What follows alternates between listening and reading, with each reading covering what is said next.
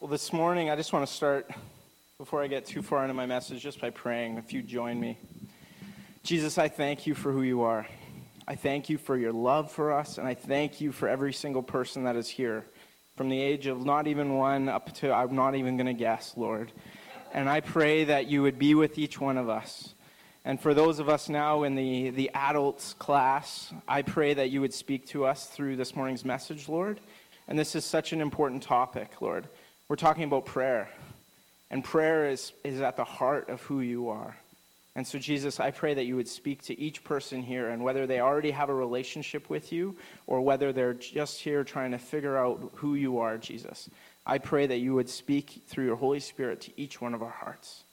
And may this not be my words, Lord, may this be your words. Lord, I don't want to be the person who's up here, who's spouting off his own knowledge, his own wisdom, Lord. I want to be your messenger.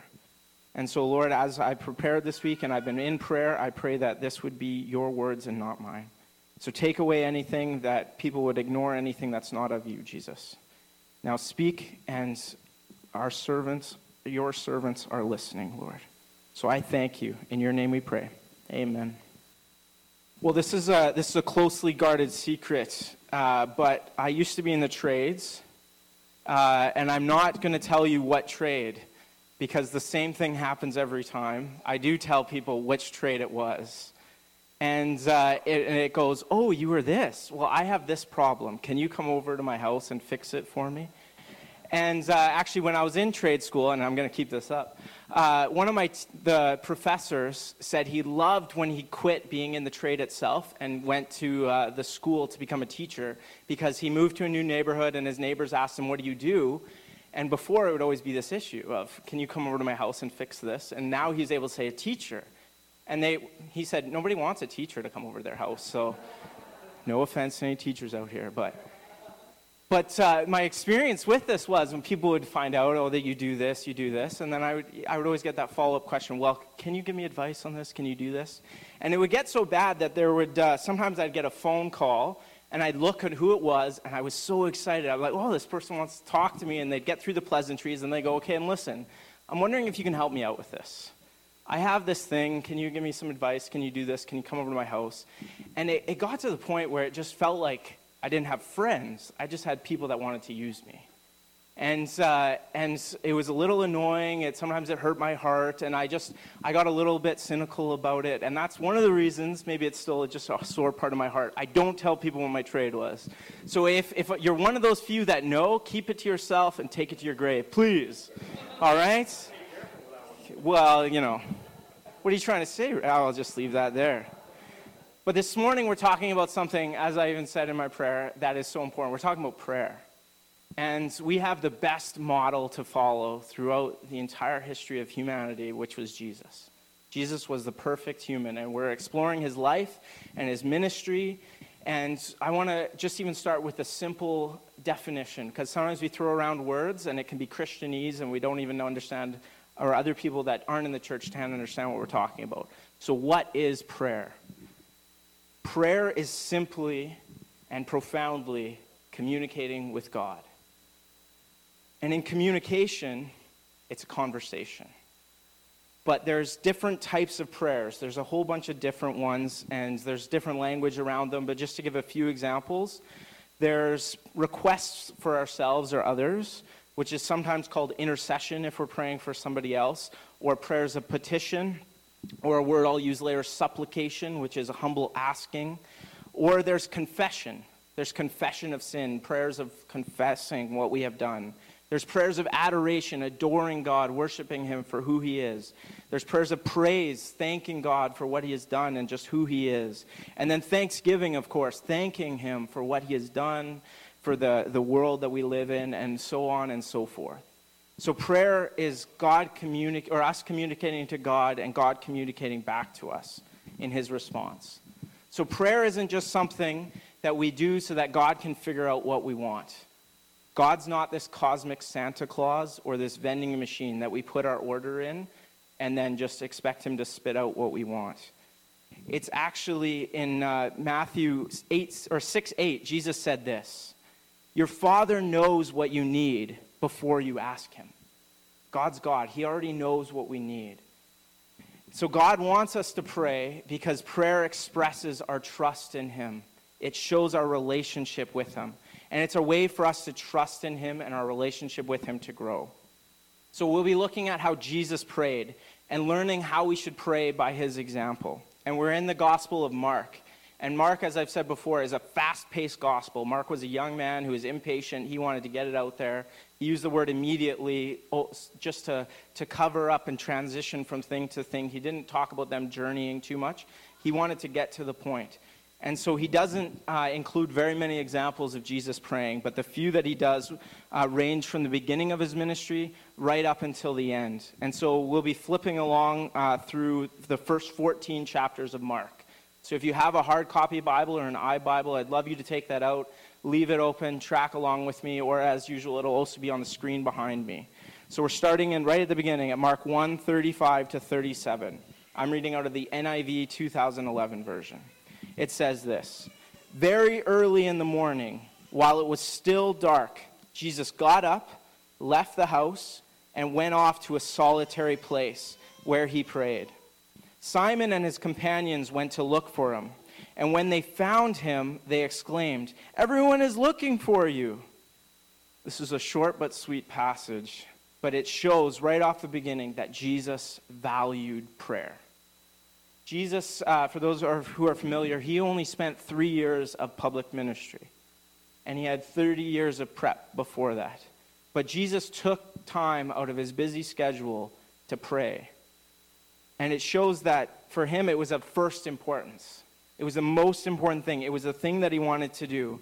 And he was so busy doing public ministry, but he would still take times to retreat privately in order to pray. And he was clear that he was so wanted by people that he went off to pray, hidden, he didn't tell anyone, and then he was interrupted because his disciples came looking for him.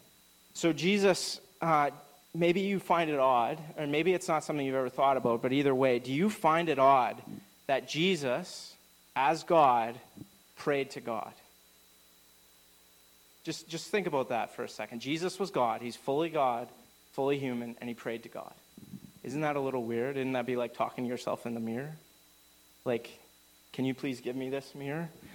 But it wasn't like that because, as I said, Jesus was fully God and fully human. And so his time on earth and his whole ministry was actually done out of his humanity. When Jesus descended from heaven to become a baby in the incarnation, which means in flesh, he was fully human. He lived the full human experience. He never once, while he was doing his earthly ministry, used his own power as God. He chose to limit himself to just what a human being could do. And so that's why he was able to learn. That's why he was able to grow. And that's why he needed to pray. And as a man, he prayed to his Father. He prayed to his Father in heaven. And he was so busy doing public ministry that he actually chose to set aside significant time for prayer.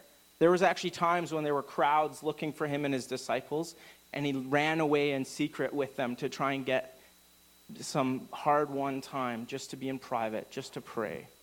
And so a couple of the aspects here that we can see of his prayer just from this is that it was solitary. It was just him and his Father. He got up so early the sun wasn't even up yet, and maybe some of you are like that too, but I like to wake up when it's actually daylight. But he would get up so early that the sun wouldn't be up yet and run away in secret to hide, to pray, so he could have that time. And so it was out of sight. It wasn't for anyone else to notice. Nobody else even knew that he was doing this. He wasn't doing it to show off. He was doing it for himself. And then the other thing is that it was too important for him to rush through. The great theologian and pastor and reformer Martin Luther actually said this. He said, "I have so much to do that I shall spend the first 3 hours in prayer." Does that seem strange? He's so busy that he said, I have to spend the first 3 hours of my day in prayer. Now, Martin Luther, he was a prolific writer. He wrote so many sermons, I don't even count that high. And he did so much ministry, he wrote so many books, and he was so busy that he said, I have to spend 3 hours a day in prayer. For him, it was so important that he was centered and rooted in his relationship with God. And so the other thing is that it's a daily habit. Mark doesn't talk about this, but Jesus would have done this every single day. And prayer isn't something that you necessarily get instant results for. You can't say, well, I prayed for every day for a week and I have instant results. But it's something that comes and is culminated over many, many years. And so for followers of Jesus, we gather together as a church usually once a week. We gather together on Sunday mornings and we gather. But every single day for a follower of Jesus should be going to the presence of God through prayer. And probably even more than once a day. But if you only come to church, and that's the only day of the week that you pray, that you talk with God, that you hear from God, then it's like going to the gym once a week and expecting to lose weight or to get fitter. It just doesn't happen. You have to exercise. You actually have to practice this daily habit. And so Jesus shows that we should go to God in prayer every single day. And then fast forward to Mark 9:28-29. It says this. Actually, before I read it, I'll give a little bit of context here. This is a whole passage from verse 14 down to here where there's this boy that's possessed by a demonic spirit. And the disciples can't cast it out.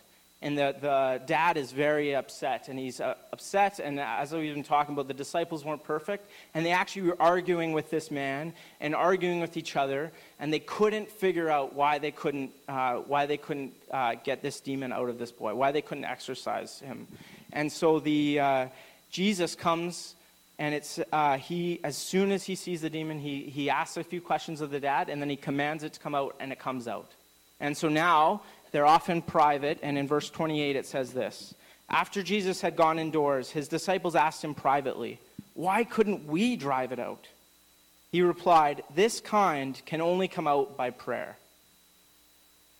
This kind can only come out by prayer. Now, Jesus actually prayed in preparation of this. Because in this text, it doesn't say anything about Jesus saw the boy with the demon, and then he went aside for a few minutes, prayed, and then came back. No, he had prayed ahead of time. He had actually prayed in preparation. He didn't wait for the difficult situation to arise and then pray and ask God to help him. He prepared himself ahead of time for whatever would happen. Now, maybe Jesus knew ahead of time, maybe God had revealed it through prayer, or maybe he had just been ready for whatever God would do. But it was clear Jesus had done this, but the disciples hadn't. The disciples weren't prepared. The disciples were so busy doing public ministry, so busy doing these things, to stop and to pray like Jesus did. So they got caught up in the busyness of life, and they had neglected their daily habit of prayer. And so Jesus' authority, his strength, his power, everything that he had came through prayer. So we, as followers of Jesus, tap into God's power through prayer. Now, as I said earlier, Jesus was fully God and fully human, and it makes it seem like it's really hard to understand, and it is to understand how he can be one, each of fully both. But the clear thing is that Jesus, when he was on earth, he only used humans' power. Everything that Jesus did, if you look at Jesus and all of his miracles that he did, we should be able to say, that's possible for me if I lived the way Jesus lived. Because he didn't do it through his own godhood. He did it through surrender to God through prayer. So the power that Jesus had comes through prayer. Everything Jesus did was powered by prayer. Okay, moving on to Mark 11:22-25. This is a passage we covered a few weeks ago, but going at it again from a different angle. So in 11:22-25, it says this. "Have faith in God," Jesus answered. "Truly I tell you, if anyone says to this mountain, 'Go throw yourself into the sea,' and do not doubt in their heart, but believes that what they say will happen, it will be done for them. Therefore I tell you, whatever you ask for in prayer, believe that you have received it, and it will be yours. And when you stand praying, if you hold anything against anyone, forgive them, so that your Father in heaven may forgive you your sins." Jesus starts this out. It's about faith. Jesus prayed with faith. Faith is the key element with prayer to make prayer effective. And prayer itself takes faith. Faith is hope for something that's unseen. Something that you can't know is for sure going to happen. That's what faith is. It's believing in something that you don't know for sure will happen, but believing it anyway. And so Jesus says, in order to make your prayers effective, you have to pray in faith. It's not wishful thinking. It's not going, well, I wish this would work. It's actually believing that it will work if it's in God's will. And faith itself is actually not something that you can drum up emotionally. It's not something you can just jazz yourself up to do. It's actually something that's a gift from God. Now in verse 23, if you notice what he says, he doesn't say any mountain. He says this mountain. In the previous verses to this, Jesus just judged the temple. He cleansed the temple. He flipped over tables, and he talked very clearly about how God was going to judge the temple, about how it was eventually going to be destroyed. And Jesus says, if you pray in faith that this mountain, the temple was on a mountain. It was called the Temple Mount. And so he's pointing at the temple saying, if you pray that God would throw this mountain into the sea and believe that it will happen, it will happen. Jesus had already condemned the temple to judgment. But this often gets twisted, and we say, well, if you pray, God will throw any mountain into the sea. But that's not quite what Jesus is saying. He promises that what we ask for, ask, not demand. He says, if you ask for something from God, what you ask for while believing in God. Now, as I said earlier, belief or faith itself is actually a gift from God. And it's kind of hard to see just in the English, but under the meaning of this is that when you actually pray for something and you believe in your heart that it's going to happen, that belief itself, that assurance comes from God through prayer. So if you've prayed for something and you have this feeling for sure that God's going to do it, and you know that it's not from you, you know that it's not necessarily logical, you're not just driving up your emotions, but it's this gift from God that what you've prayed for is going to happen. That's what Jesus is talking about. He promises that we ask for, not demand, not persuade, not bargain, but if we ask and believe in God through prayer, that it will happen. Now, Jesus mentions something here. He talks about praying as you stand praying. Now, the Jewish way of praying was actually standing with your arms raised. They would look up to God with their hands raised and pray to God. And there actually was this idea that the world, the effectiveness of God's message in the world was held up by prayer. And so literally holding up as if it was a pillar, holding up the world. But then there's other postures of prayer that we know of. There's the posture of kneeling in prayer. Rather than looking up and holding our hands up, it's this kneeling. It's this humility. And we'll actually see that Jesus, when he's praying in the next passage, that he actually prays face down on the ground. And so there's different postures of prayer with our bodies. There's different ways of showing how we're feeling to God, that we're coming to him, that we're asking. One is this bold declaration to God of our hands up, eyes lifted high. And then there's the humble supplication, asking God on our hands and knees. Now, you may need to wonder, why do we need to bother praying? And maybe you've thought this. Why do we need to bother praying if God already knows what we're going to ask for? If God, isn't he God? Isn't he going to just do what he wants to do anyway? Does it matter if I pray? But we actually Jesus actually shows us that God has a purpose in us praying to him. And he won't just do whatever he wants, because he actually gives us a few different reasons for prayer. The first is that it builds trust with God. If you pray for something and then you see God do it, your faith is going to grow. You know, I've heard of when people first become Christians, they just pray for something, God does something. They pray for something else, God does something. And so just these little prayers that they're praying, they just see God building their faith, building their trust. It seems like everything they pray for happens right away.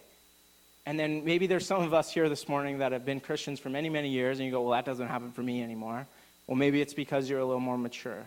And so maybe God doesn't always answer every single little thing you pray. But it builds trust in God. God doesn't actually need us, but he wants us. to have a relationship with us. So the second thing is that it grows our relationship with him. It grows our relationship with him. When we come to him in prayer, when we talk with him every day, it grows and deepens our relationship with us. And here's the amazing thing, is that it includes us in his plans. God has this amazing promised plan to redeem the world.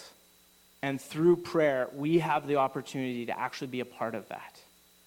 And it's not just this token, well, just stand on the side and watch what I'm doing. He actually says that when we pray, it does things. When we pray for somebody's heart to be changed by the gospel, his Spirit moves and works in that person's life. When we pray for somebody to be healed, it helps them. And are they always healed? No, but it helps them. It builds their faith. It builds their trust. It builds them up. And so it includes us. He gives us a meaningful role in the redemption of the world through prayer. Now, I don't have a ton of time to go into this, and I'm actually going to do this as a whole sermon later, but prayer actually changes the way God acts. Did you know that? Just think about it. Even just in your own life. When you sin and you make a choice, when you make a bad choice, and you ask for forgiveness, God forgives you. Now, he can't forgive you if you don't ask for forgiveness. He wants to forgive you. He still loves you. He still wants to have a relationship with you. But if you don't choose to confess to him in prayer, then that's a barrier in your relationship. It's like if somebody hurts your feelings or does something to you and they don't say sorry. Yes, you may be ready to forgive them and you may forgive them, but you can't have a relationship if the person isn't willing to come to you and say, I'm sorry for what I did. And it's the same. When we pray, it actually can change how God acts. And that's why it's so important. We need to actually pray for things that matter. And the next thing is that it's made possible by Jesus. Because Jesus is our mediator. He's in heaven interceding for us on his behalf, or on our behalf. So he's actually in heaven talking to his Father and saying, forgive them, help them. And the next part is that Jesus prayed confidently. Jesus prayed with great confidence. He didn't pray timidly. He didn't pray, well, I'm not sure if God's going to do this. He actually prayed confidently. And it's not a magic wand that we wave and it instantly happens. But prayer is actually also not just the squeaky wheel that if we just pray every single little thing, that if we annoy God enough, maybe he'll answer us. No, it's this idea that it's founded on the goodness of God. God is like a father who loves his children and wants to give us good gifts. He wants to help us. He wants to be with us, but he wants us to come to him and ask for those gifts. He doesn't want us to act like spoiled children. He wants us to act like kind, loving children. And so when we pray, we can pray in Jesus' name with great confidence. But there are some things that we should ask for that we don't. And then there's some things that we ask for that God won't give us. And so sometimes when we pray, we receive answers we don't want. We find things we're not looking for. And sometimes we have doors open that we do not expect. Sometimes we get an answer that we didn't want. We ask God to do something and he says no. Or we ask God to do something and he says not yet. But there are more times than not that we ask God for something and he says yes. God wants to give us good gifts. And I might have used this analogy before, but if a little 3-year-old asked for a giant monster truck that he could drive around because he wants to crush other cars, a good parent would probably say, no, I'll give you a mini monster truck and you can crush mini monster cars. How's that? But sometimes we ask God for things that aren't helpful for us. We ask God for something that might actually hurt us. Maybe it'll be something that will distract us from our relationship with him. But we're to pray expectantly and without discouragement. So we're not supposed to necessarily focus on the small things in our immediate futures, but look ahead to the long term and to the larger scale. The world is bigger than any one of us. So we should not only be praying for ourselves, but praying for other people and other needs around us. And then next is that Jesus prayed with a forgiving spirit. He says at the end of these verses, he says that when you stand praying, if you hold anything against anyone, forgive them, so that your Father in heaven may forgive you your sins. Now that's part of the Lord's Prayer, which is a great example of prayer, and I'll talk about it a little bit near the end, but it actually says that if we're holding unforgiveness against somebody else, if we're bitter against somebody else, if we're thinking about someone that we're trying to be so mad at that we actually hate them, then God is not able to forgive us. Because God's a relational God, and so if we hold anger in our hearts against somebody that he loves, it's a barrier to our relationship with him. So we can't be at peace with God if we're at animosity with others. And so as much as possible for you, in Romans 12:18 rather, it says, if it is possible, as far as it depends on you, live at peace with everyone. As much as is possible. Can we get along with absolutely everybody? Anyone who's gone to school would say no. We can't, but as much as is possible, live at peace with everyone. But we can't hold unforgiveness. So if somebody hurts us, if someone damages us, if someone says mean things about us, someone attacks us verbally, physically, whatever, we can't hold unforgiveness against them. We have to forgive them. We have to do our best to love them. But we can't necessarily be at peace with everyone because it takes two people to continue in a relationship. It takes the offender to be willing to reconcile, to be willing to do what it takes to rebuild that trust. But especially for Christians or for those who want to follow after Jesus, if we know that we have hurt somebody, we should always be the first to go and apologize. Even if they did something, we should always, if we know of something, a barrier between us and somebody else, we should always go and apologize. And so Jesus prayed with a forgiving spirit, and we should too. So you don't have to be best friends with everyone, and you don't have to be fake. But if you have something against somebody else, you have to go talk to them in love about it. And so now in Mark 14:32-36, this is Jesus' final days on the earth. This is Jesus in the Garden of Gethsemane. And it says this in chapter 14, 32-40 rather. They went to a place called Gethsemane, and Jesus said to his disciples, "Sit here while I pray." And then he took Peter, James, and John, his three closest disciples, along with him, and he began to be deeply distressed and troubled. "My soul is overwhelmed with sorrow to the point of death," he said to them. "Stay here and keep watch." Going a little further, he fell to the ground and prayed that if possible the hour might pass from him. "Abba, Father," he said, "everything is possible for you. Take this cup from me. Yet not what I will, but what you will." Then he returned to his disciples and found them sleeping. "Simon," he said to Peter, "are you asleep? Couldn't you keep watch for 1 hour? Watch and pray so that you will not fall into temptation. The spirit is willing, but the flesh is weak." Once more he went away and prayed the same thing.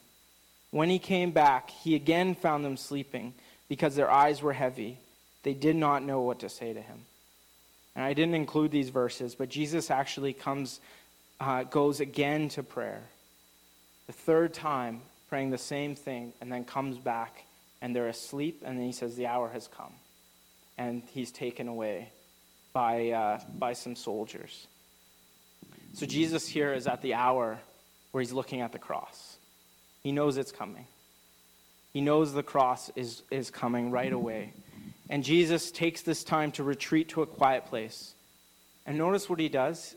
Jesus is, we know that he's this perfect man, and he's fully God and fully human. And yet he comes and he asks his disciples to pray for him. And it says he's deeply distressed and troubled. The realization here is that he actually was so stressed that he actually was sweating drops of blood.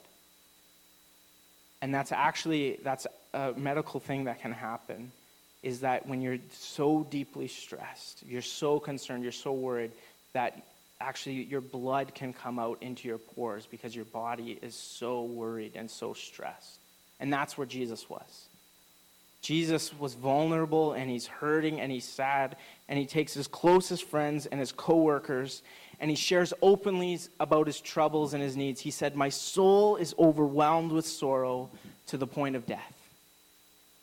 He asked them to keep watch and to pray for him. And last week we looked at Jesus and the future, and Jesus told his disciples that this was coming. And he told them to keep watch, to be on their guard, to be ready for what was going to come. And then they fell asleep. And then he came back, and he woke them up, and they fell asleep again. And then he went away again, prayed, came back, and they had fallen asleep. Jesus is coming to them, and he says, "Pray for me, support me, care enough for me to pray for me. This is my hour of greatest need." And they let him down. They had great teaching. They had this man, they saw him do amazing miracles. And they couldn't stay awake to pray for him at his hour of greatest need. He knew what was coming for him. He knew that they were coming. He knew that they were going to torture him, they were going to curse him, and they were going to crucify him. He knew that he would take on the weight of humanity's sin and that he would be cut off from the presence of his Father. Because God and sin can't be in the same place at the same time. So he took on the weight of sin. And he asked them to help him, to pray for him, to support him, to do what was important. And they just fell asleep. Now notice what Jesus says here in this interaction, not with them, but with his Father. He says, "If possible, take this cup away from me." The cup in Isaiah talks about the cup of wrath, that God is building up this cup of wrath against humanity, that every time somebody sins, that there's a punishment for that sin. It's rebellion, and there's this punishment, and Jesus was about to drink that culmination of all human history's sins onto himself. That he was going to drink this cup of judgment and wrath and anger, and he was taking that on. And he said, "If possible, if there's any other way that we can save humanity, take this away from me." Now, all things are possible with God. But this was the only way for him. This was the only way for him to save humanity. And so Jesus asks for a different way, but then he submits to his Father's plan and his Father's will. And he says, "Yet, not what I will, but what you will." There are some people in some streams of Christianity that actually say, well, you just have to pray with faith, you just have to believe, you have to tell God what to do, you just have to claim the promises of God, and then it'll happen. It'll happen. It has to happen. But Jesus' example here, this isn't a cop-out saying, "Not my will, but your will be done." When we say God's will be done, we're not saying, well, just in case God doesn't heal this person, or just in case it doesn't work this time. No, it's this humble submission to say, I don't want just what I want what you want, God. And so yes, this is what I'm asking for. This is what I want. This is what I'm hoping for.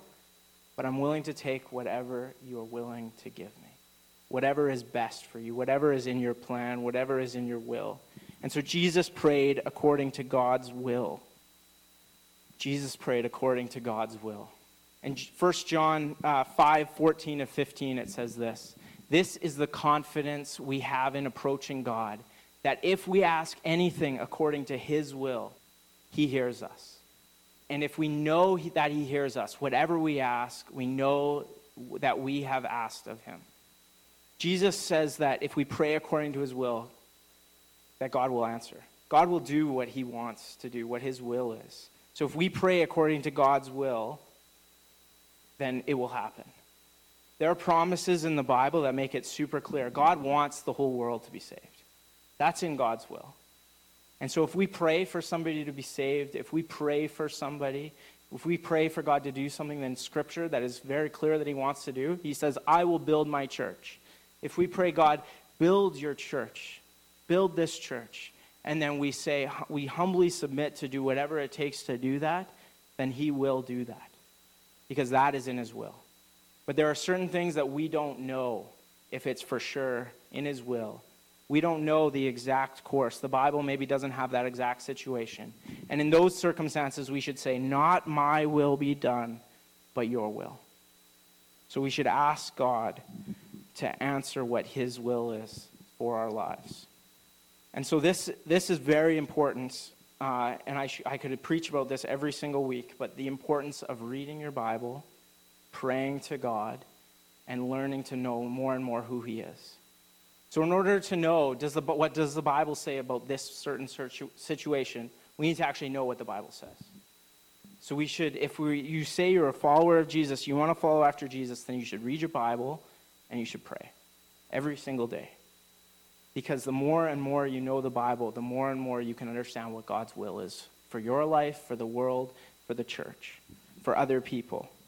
And so reading regularly, memorizing, doing this, cultivated over years and years, is a tremendous help and will actually increase the depth, power, and your wisdom of your prayers. And in John 15:7, it says this, "If you remain in me and my words remain in you, ask whatever you wish and it will be done for you." This, in some of the older translations, it says, "If you abide in me and my words abide in you." So if the word of God is actually in you and you abide in God's presence through prayer, then he says whatever you wish will happen. And the reason is because God will have so transformed your heart that your heart will be like his.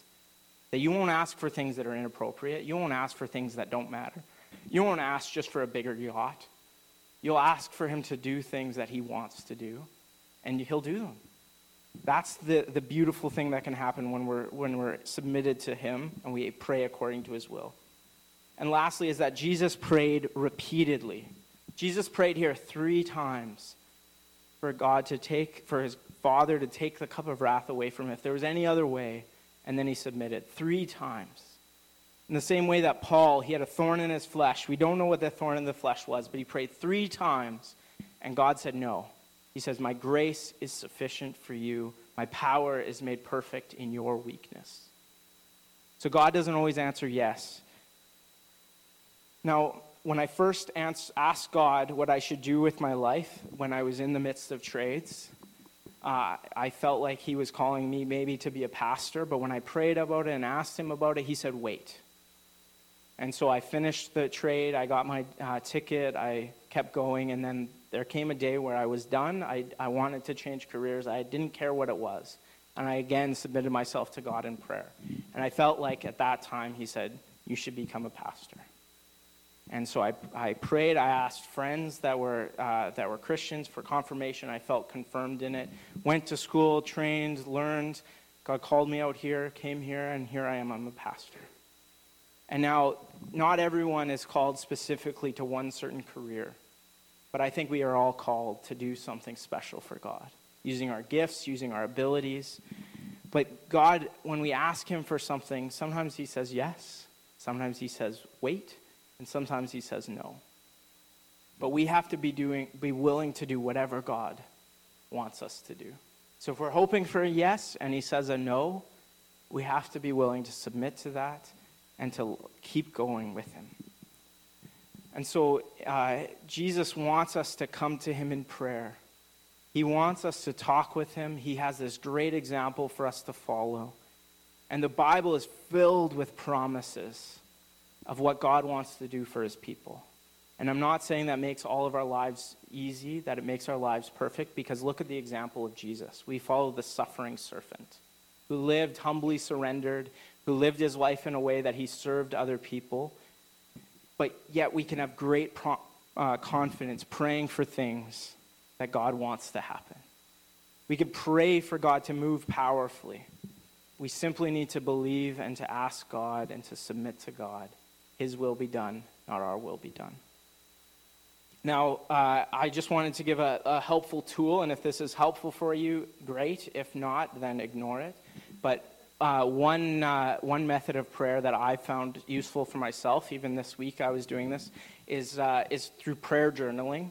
I find if I write out prayers, it helps me to slow down, focus on what I'm writing, rather than thinking about a whole bunch of different things, because I find if I just pray in my head, I'm easily distracted. But I pray out one way is this ACTS prayer. So ACTS, which is an acronym. It's great. It's adoration. So it's starting by adoring God for who he is. You can use up the entire thesaurus writing out who God is. Use the greatest language you can, and it won't all fit. But work at the best trying to figure out and adore God. You start with worship of him. You start by saying how amazing he is. And then you confess. You confess the ways that you've fallen short. You confess the ways that you've made bad choices, where you've sinned, where you've been selfish. Whatever that looks like, you confess that to God. And then you thank him. I usually start by thanking him for forgiveness, because we have this promise that anything that we confess to God, he forgives us for.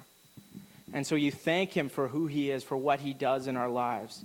And then the last is usually the thing that when people pray is the only thing they do. It's supplication. It's asking God for things.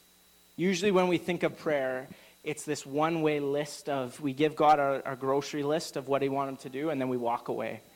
Just like if I had, when I had people call me up and say, hey, they just kind of go through a couple of the pleasantries, and then they ask me for something. In the same way that made me feel yucky, it didn't make me feel like the people cared about me. Sometimes we do that with God.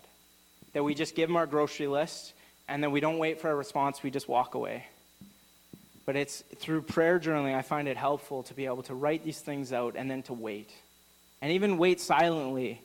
And sometimes God speaks in our minds, or sometimes it's you flip open the Bible and God will speak through reading the Bible. But Kirsten is way better at this than me. She's prayer journaled actually since she was a kid. And the amazing thing is she can look back on when she was 13 and praying for things, and then she can see a few years later how God answered that. Or the prayer for a godly husband that she prayed for. But I know. It was funny because I know. It was funny because she always thought she wanted to be a pastor's wife. But when she married me, I was in the trades, so she's like, well, whatever, I'll give up that dream, I guess. But God knew. But today at 4 p.m., I just want to invite every single one of you. We're going to having a prayer night. I know it's weird calling a prayer night at 4 p.m., but that's night for when it's in the winter and dark, but it's spring now. But anyways, come on out, pray for our church, pray for our community. There's something powerful when we pray together as a people. I know we can pray, and we should be praying individually at our homes all the time, but it's an opportunity to get together to worship God through prayer and to have him speak to us. Because one of the things that's so important is God longs for people to come to faith in him. God longs for people to come into relationship with him. And he says that the harvest is plentiful, but the workers are few. So may we be those workers who are actually going out into the harvest and praying for people to come to faith in him. So come on out. And as the worship team comes up, I just wanted to give a few practical ways that we can respond on this morning's prayer. Or this morning's message on prayer, rather. The first is to read. Read Mark 13 and ask God to speak through it. And you can actually, if you have a pen, you can even write out Matthew 6:9-13, which is the Lord's Prayer. And both of these are examples of prayer that Jesus gives us. And it's not this formula that we have to follow. It's this guideline that we can have to follow. And the second, this should be super obvious, but pray. Pray this week. And you know what? Yeah, those are last week's. That's okay, sorry. Write these down. They might be, I think the slide is wrong, but they should be right in the bulletin. They're read Matthew 6:9-13, pray, so practice daily prayer this week, and join. Join us tonight for our prayer night. On the back, if you got the bulletin, on the back of the NMI thing is a prayer, or is a sermon notes. There you go. I'm informing you in case you didn't know. That has the ACT on it. That should be right. Apparently, I'm not perfect yet. That was last week, so that's okay. So I just want to ask, where are you at in your journey of faith with God? Are you somebody who knows him, who loves him, who prays him all the time? Or are you just trying to figure out who he is? Wherever you are in that journey, if you pray to God, the amazing thing that will happen is that he'll answer you. I experienced that when I was 16 years old. I didn't know who Jesus was. I prayed to him, and he answered me. So I promise you, if you reach out to God in prayer, he will answer you. Now, would you please join me in prayer this morning as the worship team starts playing for us in response?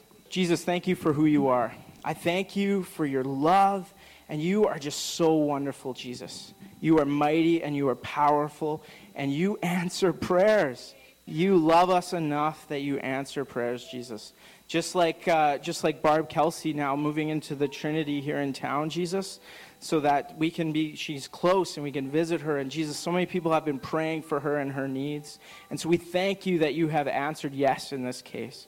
And we pray for so many others on this prayer list. I pray that us as a church would be faithful in taking this home and praying through these names, Lord. Whether we know the situation or not, we pray for your healing touch to be on these people. And Jesus, we thank you. You are just so wonderful. You are so mighty. You are so strong. And Jesus, we pray that you would move powerfully in our hearts. We pray that you would make us more and more into people of prayers. That this church would be a house of prayer. And that we would go on from here living lives of obedience to who you are, Jesus. So I do pray for the people on this list now, Lord. I pray for those who are in need of physical healing, that you would heal them, that you would be with them, that you would support them. We don't have to pray for your presence to be there, but I do pray that your presence would be felt by these people, that they would know that you are with them, that you are loving them, that you are guiding them. So I thank you, Jesus, for who you are. And all God's people responded with, amen.